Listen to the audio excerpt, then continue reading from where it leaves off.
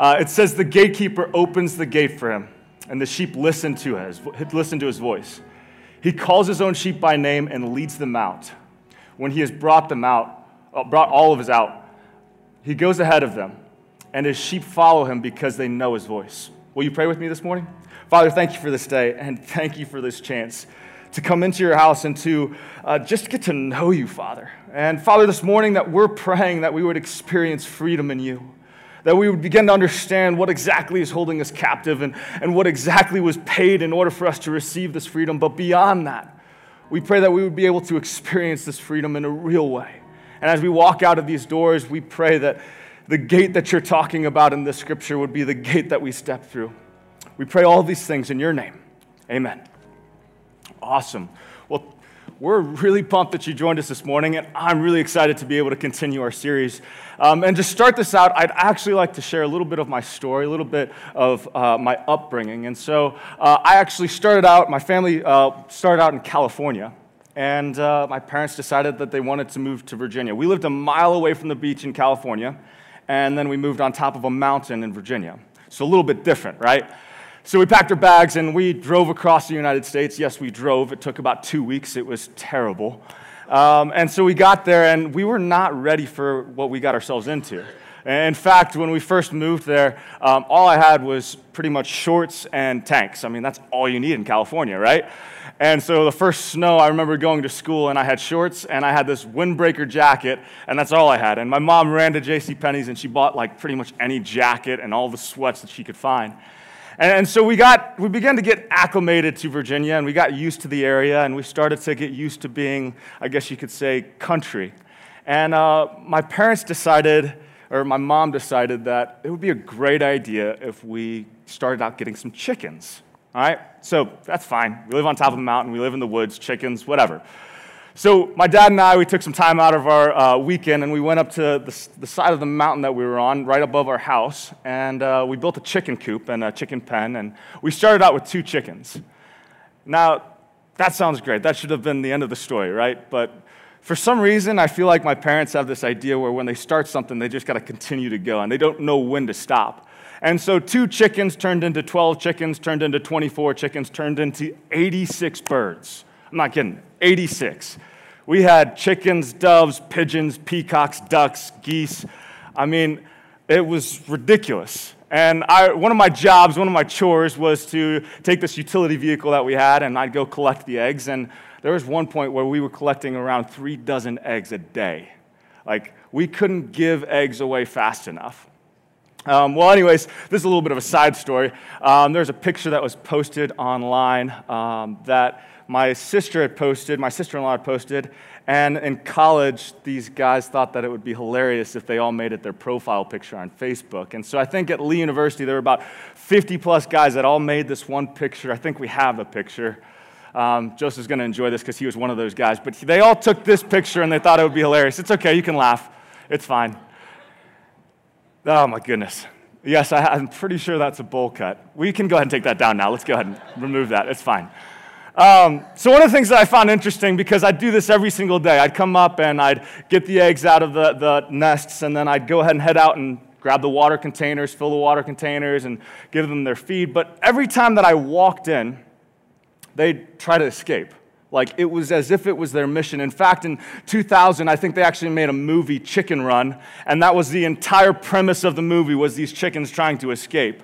And so every now and then this would happen, right? The bird would get out, and what would I have to do? Well, I'd have to get this darn thing back in. And if you've ever seen Rocky, there's a reason why a boxer trains his quickness by chasing chickens, because these things are fast.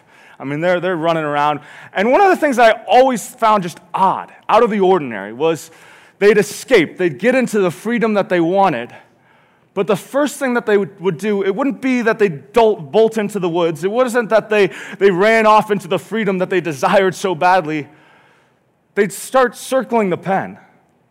And they'd try to get back into the chicken pen that they had just escaped from.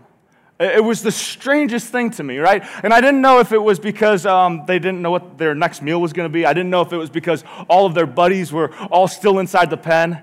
I don't know if they could even think or process that far down the line. But I wonder this morning if some of us would be honest with ourselves and say, you know what, maybe I've never actually stepped out of the pen. Maybe I've never stepped through the gate, the freedom that God intended for me. Or maybe I've just been locked up in this cage and I haven't been able to get out. I wonder if we've thought about freedom, and freedom sounds great. And when we come to church and we hear about Christ, freedom sounds awesome. But in reality, inside of us, it kind of terrifies us. The idea of stepping into it. But before we can understand that, we've got to understand what exactly holds us captive, right? I mean, in order to be free, you have to be captive by something. And so in John chapter 8, 34 through 36, it says, "Very truly I tell you, everyone who sins is a slave to sin.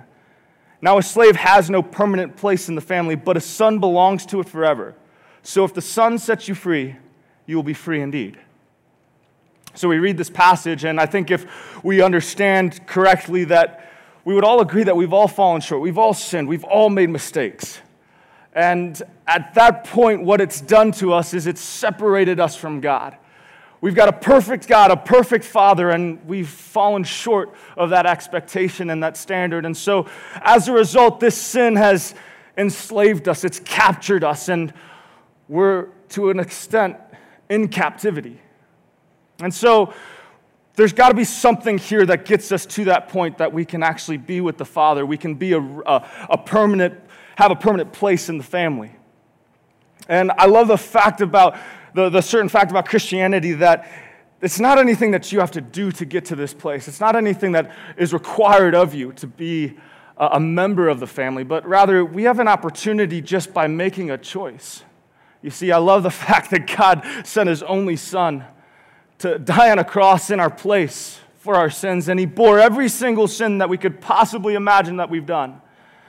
And in the process, He opened the gateway. He opened a path for us to be able to step into the presence of the Father, to have access to Him, to be in relationship with Him. And maybe this morning, the first choice you've got to make is that choice, is I want to be in relationship with the Father. I want to accept this salvation, this gift of eternal life. And if you want to do that, that Connect card that Pastor Will was talking about has a box. And if that's a decision that you want to make, or maybe you want to make it later on in the service, I'd love to encourage you to check box A, because we'd love to walk you through those steps. But maybe that's not it. Maybe we've made that decision and we've stayed in just that position, but there's a little bit more beyond that. And we've never actually stepped into the freedom that Christ intended for us. So what is this freedom? What is this entire series focused around? What is this idea that we're talking about? When we think of freedom, we think of the idea to do whatever we want, right? We think of the freedom that we have in this incredible country. But the freedom that this is talking about, the freedom that our series is focused around, is not that. This freedom is not an avenue to a guilt-free or worry-free life, but rather it's an avenue to true joy and happiness and fulfillment in Christ. This freedom is actually the avenue to find and achieve your purpose in your creation. It's not the avenue to do as you please or live according to your desires, but it's actually the avenue to make decisions and control the things that once controlled you. I love this quote by Lecrae. He's a Christian rapper, and he says this. He says, freedom in Christ allows you to control the desires that once controlled you. Freedom in Christ allows you to control the desires that once controlled you. You see, when we gave our lives to Christ, when we give our lives to Christ, there's a battle that wages on inside of us. It's the battle of the new nature of Christ and the old nature of our flesh. And so the tension that I want us to wrestle with, the tension that I want us to focus in on today is, have you made that choice? Because you can have access to freedom, but not live in it. Our first point this morning is the cost of freedom was the cross, but the key to freedom is a choice. In the book of Exodus, you'll find a story of a guy named Moses, and many of you know this story, and what you'll find is that he was off in the desert, and he had settled himself down, and God found him there. And he actually spoke to him through a burning bush, and he told Moses, he said, go back to Egypt and set my people free. You see, the Israelites had been under captivity by the Egyptians for over 400 years. And they've been crying out to God to set them free. And so at this time, Moses decided, all right, I'll listen to him. I'll follow. I mean, it took a little bit of negotiating and persuasion, but God finally got him to go. And Moses went back, and this is where you'll find the 10 plagues of Egypt. And Pharaoh's standing at the empire and standing there saying, listen, okay, I'm not going to let him go. But finally, after the 10 plagues, his heart begins to shift, and he actually tells Moses and his people, get out of here. Leave. And so they leave Egypt and they walk out into the desert, and they're heading out, and they run across the Red Sea. And this is a pivotal point, because at this point, Pharaoh had actually changed his mind, and he decided, listen, I'm actually going to go after these guys because this is the key to my empire. They've helped me build what I have right now. And so they got into the chariots and they chased after him. And the Israelites look back. So they've got the Red Sea in front of them, and they look back, and the Pharaoh and the chariots are chasing them down. And I want you to see what exactly they say in this. In Exodus 14:11-12, it says, was it because there were no graves in Egypt that you brought us to the desert to die? This is the Israelite people looking at Moses saying, what were you thinking? Why did you do this to us? And they go on to say, what have you done to us by bringing us out of Egypt? Didn't we say to you in Egypt, leave us alone, let us serve the Egyptians? It would have been better for us to serve the Egyptians than die in the desert. Now, you read that, and it's like, what in the world were they thinking? The first time that I read that passage of Scripture, I remember thinking, wait a second, God just did all of these incredible things, and now you're doubting him? I mean, things got difficult, things got tough, and this army was coming at them, but at that same moment, they began to question. And I wonder this morning if we've gotten to that point that we've actually even left the city gates.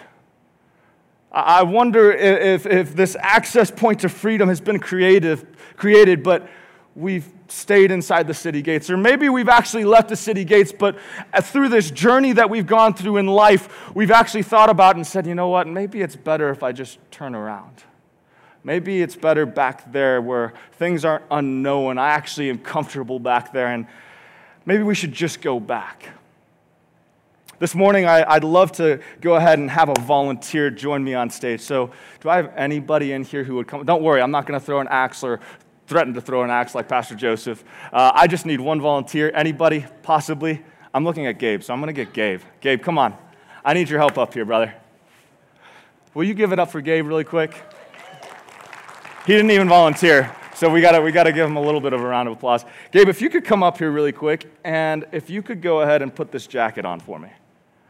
It's a nice jacket. It's clean, I think. I'm pretty sure. Awesome. Does it fit you? That's pretty good. That's a little bit tight. You got a big fluffy shirt on, though. All right, well, go ahead and step up this way. Now go ahead and put your arms out like this, all right? So don't worry, I'm not going to do anything. It's fine. All right, so what I'd love for you to do after I tie this off is, Gabe, can you go ahead and do me a favor really quick and take that jacket off? Well, no, keep your hands in there. With your arms inside of there, take the jacket off. Can you take it off? So the reality behind, other than trying to do what he just did, right? The reality behind our faith is that the fact that Christ came and in the process he set us free. And so this thing that's been holding us captive, the sin, all of the things that are holding us in terms of our regret and our shame and our guilt are holding us. Now, Gabe, I'd love to invite you to go ahead and keep your arms locked like this. Don't unfold them like you just did a second ago with the rope on. And go ahead and take the jacket off again. Try and take the jacket off. Yep, go ahead. You're kind of athletic. I know you can do better than this. Come on. It's a little bit difficult. So this is the reality that some of us live in, right? We've been set free from the very captivity that God has given us, but we're still living as if we're bound. And the reality that Christ intended for us was to not have to live like this, but to be able to live in the freedom that he created us for. And you can go ahead and take the jacket off now this time, for real. And to be able to walk freely without this thing burdening us. Will you give Gabe a hand again? Thank you, Gabe. Even though you managed to get out of the rope without that intended to happen, okay? That's awesome. You see, the reality that we need to understand this morning is that Christ didn't intend us to live bound like this. And so when he actually removed it, some of us have this mentality that, hey, I'm not actually set free, I'm still captive and bound. And what I want us to understand this morning is that there's one determining factor, there's one thing that happens, and there's one thing that's really riding on each and every one of us in regards to stepping into freedom, and it's this. It's making a simple choice. You see, just like I could have opened the pen to the chickens and I could have let them run free, they have one determining factor. They've got to make the choice. Do I run out into the freedom and into the unknown, or do I stay in the place that's kept me captive? Our second point this morning is the key to freedom is the choice, but the key to the choice is trust. I think I've shared this with some of you guys, but I don't think I've shared it with all of you. My wife and I moved up here from Birmingham, Alabama.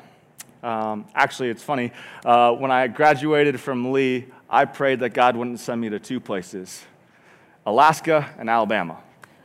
Praise the Lord, I didn't get sent to Alaska. But I was down there for about 5 years. I met my wife at the church that I was serving at, and I worked there for 5 years as a student pastor. And I absolutely loved it. It was an incredible opportunity, and God did some awesome things. And in December of 2017, we felt like God was telling us to step down. And so we announced that we would be stepping down in February. And we had actually come up here just to visit Pastor Joseph because he and Whitney were friends of mine from college. And so we got in our car in December of 2017, and we drove up here. And I remember getting out of the car, and Megan got out on the other side, and she looked at me, and the first words that came out of her mouth were, "Please don't make us move here." You see, at that point, it was 12 degrees up here, and it was absolutely so cold. And so it's crazy, though. We got back to Birmingham after this trip, and we just felt like God was telling us to come here. We couldn't explain it. We didn't understand why. There was no plan, but we figured, you know what? We felt like God was telling us, so we're going to trust him in the process. And so we put our house on the market, and we got all of our things together. And in fact, you would think in this story that I'm sharing with you that this would happen very quickly, but it seemed like it took forever. It took about 3 or 4 months for our house to sell. Now, some of you who have sold a house, you're like, that's not that bad. It was bad because we had about 3 to 4 showings a day. People would come in. I had a stack of realtor cards this high from people just coming in all the time and telling us that they didn't want the house. Well, the time finally came where we got a buyer, and I was like, sign the dotted line, let's get this over with, right? And so we came up here, we put an offer on the house, and we went back and got all of our stuff together. And this whole time, I'm composed, I'm good, we're trusting God, I'm excited. And we get in the car, and Megan's in front of me, and I'm in this big 26-foot-long truck with all of our stuff packed up. And we start driving, and we leave everything that we've known, all of our friends, Megan's family, she'd lived there her entire life. And we're driving, and it wasn't until then. You see, I'd love to look at you this morning and be like, listen, I'm a pastor, I had it all together, I trusted God this entire time. There was a split moment where I freaked out for a second, right? I'm in this truck driving behind Megan, and we're about into Nashville, and I'm driving thinking, what the heck did I just do? Like, what were you thinking? You uprooted yourself from everything that you've known in terms of your job. You've uprooted your wife, and we were just 9 months into our marriage at the time. What were you thinking? And so we're driving, and I'm genuinely freaking out at this time, like having a little bit of a panic attack. Megan didn't know that this was going on. She was probably wondering why I was swerving a little bit. I was freaking out. And so we got up here, and I was thinking to myself, we bought a house. Like, I don't have a job. I don't have a plan. Like, God, you better show up somehow because we believed you. We trusted you in this process. And I want to tell you this morning that when you do that, when you take that step of faith, it's not easy necessarily, but God showed up and provided in ways that I can't explain to you. In terms of our finances, we trusted God and he showed up. In terms of finding a house and selling our old house, we trusted God and he showed up. In terms of finding a job, we trusted God and he showed up. And through this entire process, we've been blown away at the freedom that we've experienced by simply trusting God. And I wonder this morning if we've actually all experienced this or if we've stepped back and been afraid to make that decision or that choice. In the book of Matthew 14, chapter 14, we'll find a story in which Peter's in this boat with the disciples, and Jesus is on the shoreline, and they're riding across this sea, and in the morning they find Jesus walking on water. Kind of odd, right? So Jesus is out there walking on water, and they actually ask, "Is that really you?" And Jesus says, "Yes, come to me." And Peter says, "Well, if it's you, call out by my name and tell me to come to you." And Jesus tells him to do so. And so Peter steps out of the boat, and this is the story in which you'll find Peter walks on water. It's an incredible story. But I wonder this morning what would have happened if Peter had stayed in the boat. I wonder this morning what would have happened if Peter had simply stayed there, even though Jesus had called him to come out. Because in that moment, you've got to think, I don't know if Peter could have swam or not, but he's literally stepping out into an open body of water. And in the same book, you'll find the story in which Jesus feeds the 5,000. So there's 5,000 people gathered around, and Jesus is performing these healing miracles. And it becomes evening, and the disciples tell Jesus, "Hey, listen, the people have got to go back. They're hungry. They've got to eat." And Jesus says, "Well, what do you have?" The disciples look at him and say, "Well, we've got 5 loaves and 2 fish." And Jesus looks at them and says, "Okay, well, give them to me." And he blesses them, and in the process of blessing them and handing them out, they're able to feed all of these people and then themselves. But I wonder this morning what would have happened had the disciples not said, "Hey, we've got 5 loaves and 2 fish." I wonder what would have happened if they had held that back and said, "Jesus, I don't know what to tell you. We don't have anything." That miracle probably wouldn't have happened. In the book of Genesis, chapter 22, you'll find the story of Abraham, and he's had his son Isaac. It's an incredible story, right? And God calls on Abraham, and he says, "Hey, I need you to actually take that son that you've been waiting for so long, and I need you to go up onto this mountain that I'm going to tell you about, and I need you to sacrifice him." I mean, could you process what that would have been like in Abraham's head? And so Abraham listened, and he took his son Isaac, and they took all of the stones and the wood, and they built an altar. And Abraham took his son Isaac and laid him on the altar, and he lifted his knife, and an angel of the Lord said, "Stop, don't do that. We know that you fear God. And because you obeyed me, because you trusted me, I'm going to bless you beyond measure." It actually tells us in this chapter that the angel of the Lord tells Abraham that the Lord's going to make his disciples number the stars in the sky and the sand on the shore. But I wonder this morning what would have happened if Abraham decided, "No, God, my son is too precious to do that. My son is mine, and I can't do that. I can't sacrifice him." Pastor Will shared with the staff a message from Jensen Franklin. He's the pastor at Free Chapel, and it was this idea of the precious. And I love what he said in this. He said, "Only when you release what you're holding on to so dearly will you see the precious gifts of God poured out." Only when you release the thing that you're holding on to so dearly will you release the precious gifts of God poured out. You see, this morning, I really believe this. I believe that there are some Peters in the room. Some Peters in the room that, listen, you're right on the edge of the boat, and Jesus has called you. But it's kind of scary, right? Jesus has called you, and you've taken that first step. You're standing at the edge of the boat, but you've been standing there for the past 6 months, 5 years. And you're so close to your miracle. You're so close to that freedom that Christ intended for you, but you haven't taken the step.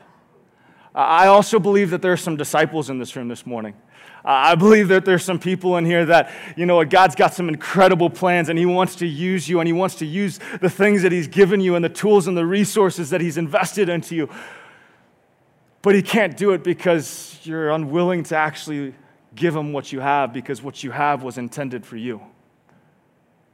God, I don't know. I don't know if I can trust you with my finances right now, because this is how it's going to make things work at the end of the month. This is how we're going to be able to pay our bills. I don't know if I can trust you with the things that we have, the resources and the tools, just because I've got so many other things going on in my life. But I wonder this morning if we said, "God, listen, I'm trusting you with what I've got."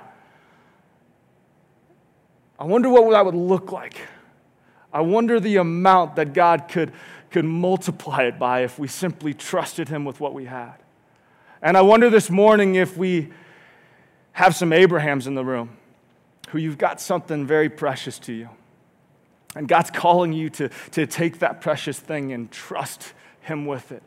But you're so petrified and you're so scared of what could happen and you're so much in fear of what the future holds and the unknown that you say, God, listen, I can't.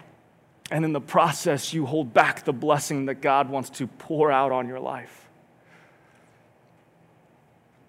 You see, the challenge that we have is that we're called to trust God. And in order to accept the freedom and to experience the freedom that God has for us, we have to actually be willing to trust him. But how do you trust him, right? I mean, what does that look like? What does it look like to truly trust God? I mean, it's a great thing to talk about. It's a great thing to visualize and think about. But what does it actually mean? Our next point is the idea that maybe we're intended to get into his presence in order to trust him. You see, the key to trusting God is getting into his presence. The key to trusting God is getting into his presence. The first challenge with this is the idea that we've got to be able to hear him. I want to go back to our verse this morning, John chapter 10, 3 through 4.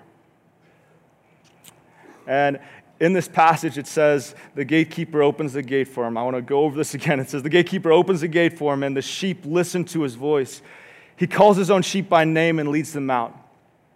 When he has brought out all his own, he goes on ahead of them, and his sheep follow him because they know his voice. The first thing that I want you to see in this is that there are actions being taken on both sides, right? So the gatekeeper opens the gate, he calls them, he leads them out, and then he goes before them. And the two actions taken by the sheep are the fact that, one, they listen to him, and two, they follow. But the question that I have for us in terms of our first challenge regarding this is, are we actually listening to God? And how can we listen to him if we can't hear him? You see, sometimes I wonder if we have so much noise going on in our lives right now that we can't hear him. It's like being in a stadium and trying to answer a phone. It's like being in the car and having somebody sitting next to you but blaring the music and trying to have a conversation. It's like coming to church and trying to listen to a message, but your phone's right next to you and it keeps on going off and you can't help but answer that because it's blinking. You see, I wonder this morning if that it's not the fact that God's not talking to us, because I can't tell you how many times I've heard this idea, well, I haven't heard from God. I can't hear God. He hasn't spoken to me. I wonder if it's not that God's not speaking to you. I wonder if it's that we just simply can't hear him. I wonder if it's just simply that we can't hear him. John 10:5, the passage goes on in John 10:5. It says, but they, the sheep, will never follow a stranger. In fact, they will run away from him because they do not recognize the stranger's voice. Beyond not being able to hear him, I wonder this morning if we're following a different voice. I wonder if we're following a stranger's voice, and because we're following this other voice, God's voice sounds like the stranger. And so this whole time, God's trying to talk to you, but you've got so many other voices, or you've got this one voice that you're listening to, and because of that, you can't actually identify his voice. The first challenge that we face is actually trying to just shut out the noise of our world. The second thing is, when was the last time that you were able to make time? I know Pastor Ben's talked about the first 15, but when was the last time that you made time to get to know him? A lot of the times when I talk to somebody and I'm like, hey, you want to hang out? One of the first responses that I always get is, well, I'm really busy. You ever get that? You have a lot of friends that you know of that they would say, yeah, I'm really busy. I'm sorry. I'm just really busy. And I wonder sometimes if we've got so many things in our life that keep us so busy that we don't actually set aside time to get to know him. But if you don't set aside time, if you don't set aside time to get to know him, and you don't set aside time to get into his presence and to get to know his heart and his desires and his will for you, then how on earth could you ever expect to trust him? If you aren't intentional with saying, God, I want to get to know you, I want to know your heart, then why are you so surprised when it's so difficult to trust him with the things that you hold so precious to yourself? It's kind of like this, right? If you and I first met and I asked you, hey, could I have your car keys? You'd probably look at me and say, you're crazy. But if we hung out a couple times, you probably still wouldn't give me your car keys, but you'd think about it. You'd have a split second where you're like, well, maybe.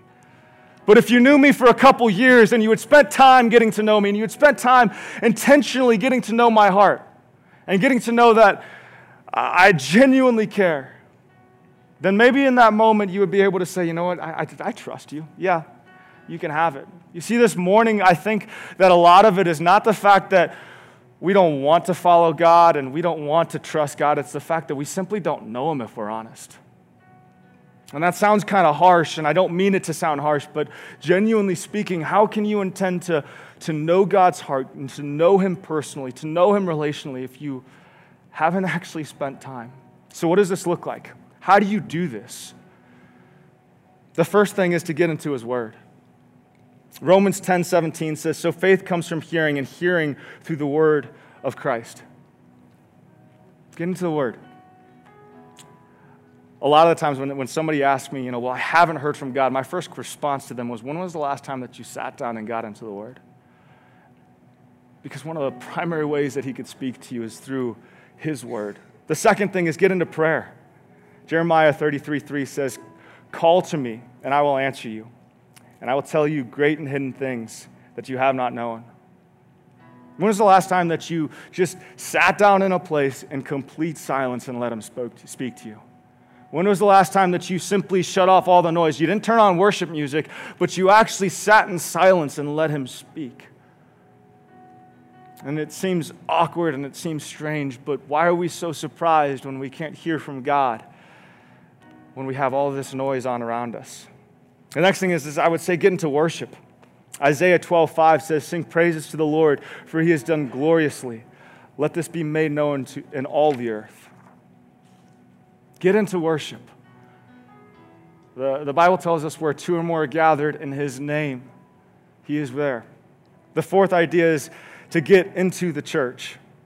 Matthew 18:20 says, where two or three, that's what I just said, where two or three are gathered in my name, there I am among them.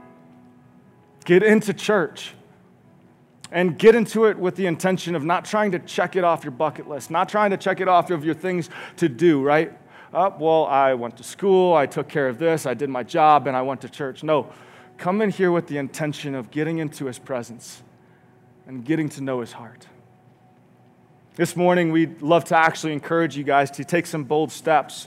And so, as I prepare to close, we're going to go into the bold steps, but I'll also close with a story, and I want you to begin to process and think, what is the freedom that God's called me to this morning?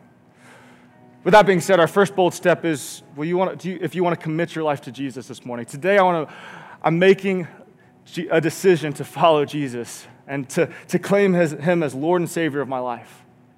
The next bold step this morning is bold step B, and it's, I want to be baptized. Maybe this morning you're saying, you know what, my next step, the thing that God's called me to begin to release this freedom or step into this freedom is getting baptized. Well, if that's you, we'd love to encourage you to check off bold step B. Bold step C is having completely to do with this. This morning, I'm choosing freedom. Maybe this morning you're sitting here saying, listen, that stuff sounds really cool. I'd really enjoy it, and I need to take some kind of step in the process.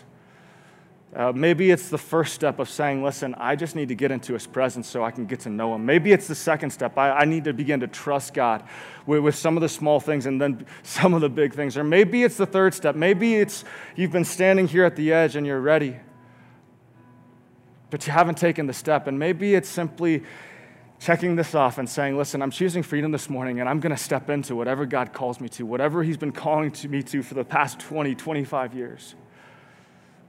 Bold step D this morning is I want more information about the upcoming Cuba mission trip meeting.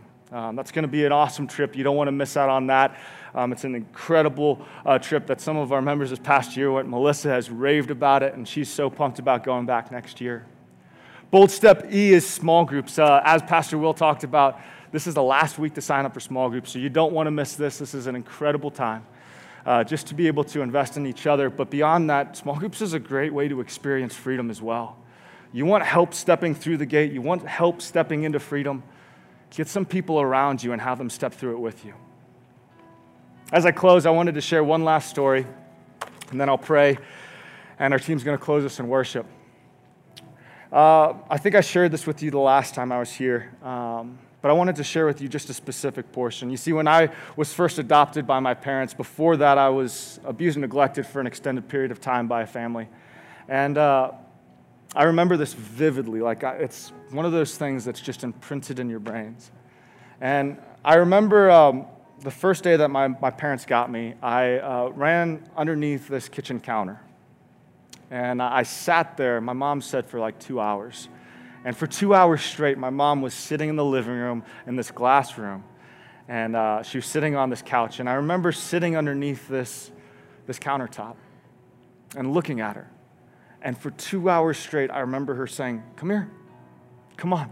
It's okay. Come here." 2 hours nonstop. I finally got the urge and the confidence to get out from underneath that countertop and to sit with my mom. But I wonder this morning what would have happened if I had stayed there. I wonder what would have happened if I had stayed under that countertop, or I wonder what would have happened if I had never trusted my parents, if I had never gotten to know them, if I had never gotten into their presence. This morning, I want to encourage you. There's a Father in heaven who's calling you out to step into the freedom that you were designed for. And while freedom can be terrifying and freedom can be scary, it's what God intended for you. So this morning, I'm going to pray. And if you want to take any of those steps and you need prayer, we'll have a prayer team over here to our left, or to my right, sorry, your left. And they'd love to partner with you in prayer. So let's pray. Father, thank you for this day, and thank you for the gift of freedom and the ability to step into it. Father, I pray that you would give us the encouragement and the boldness to do that, to step into this freedom that you designed us for. Father, you tell us in your word that we are sons and daughters, and that you have designed us, you've created us, as Pastor Will talked about last week, to step into abundant life. So this morning, I pray that you would allow us to step into the abundant life that you designed us for. Father, allow freedom to flow in this place. And allow anybody who's on the verge of taking that next step, of taking that choice, that leap of faith, give them the boldness, give them the confidence this morning to do so. Father, we're believing great things are ahead, and we're believing that you are moving in this place. Continue to move. We pray this in your name. Amen.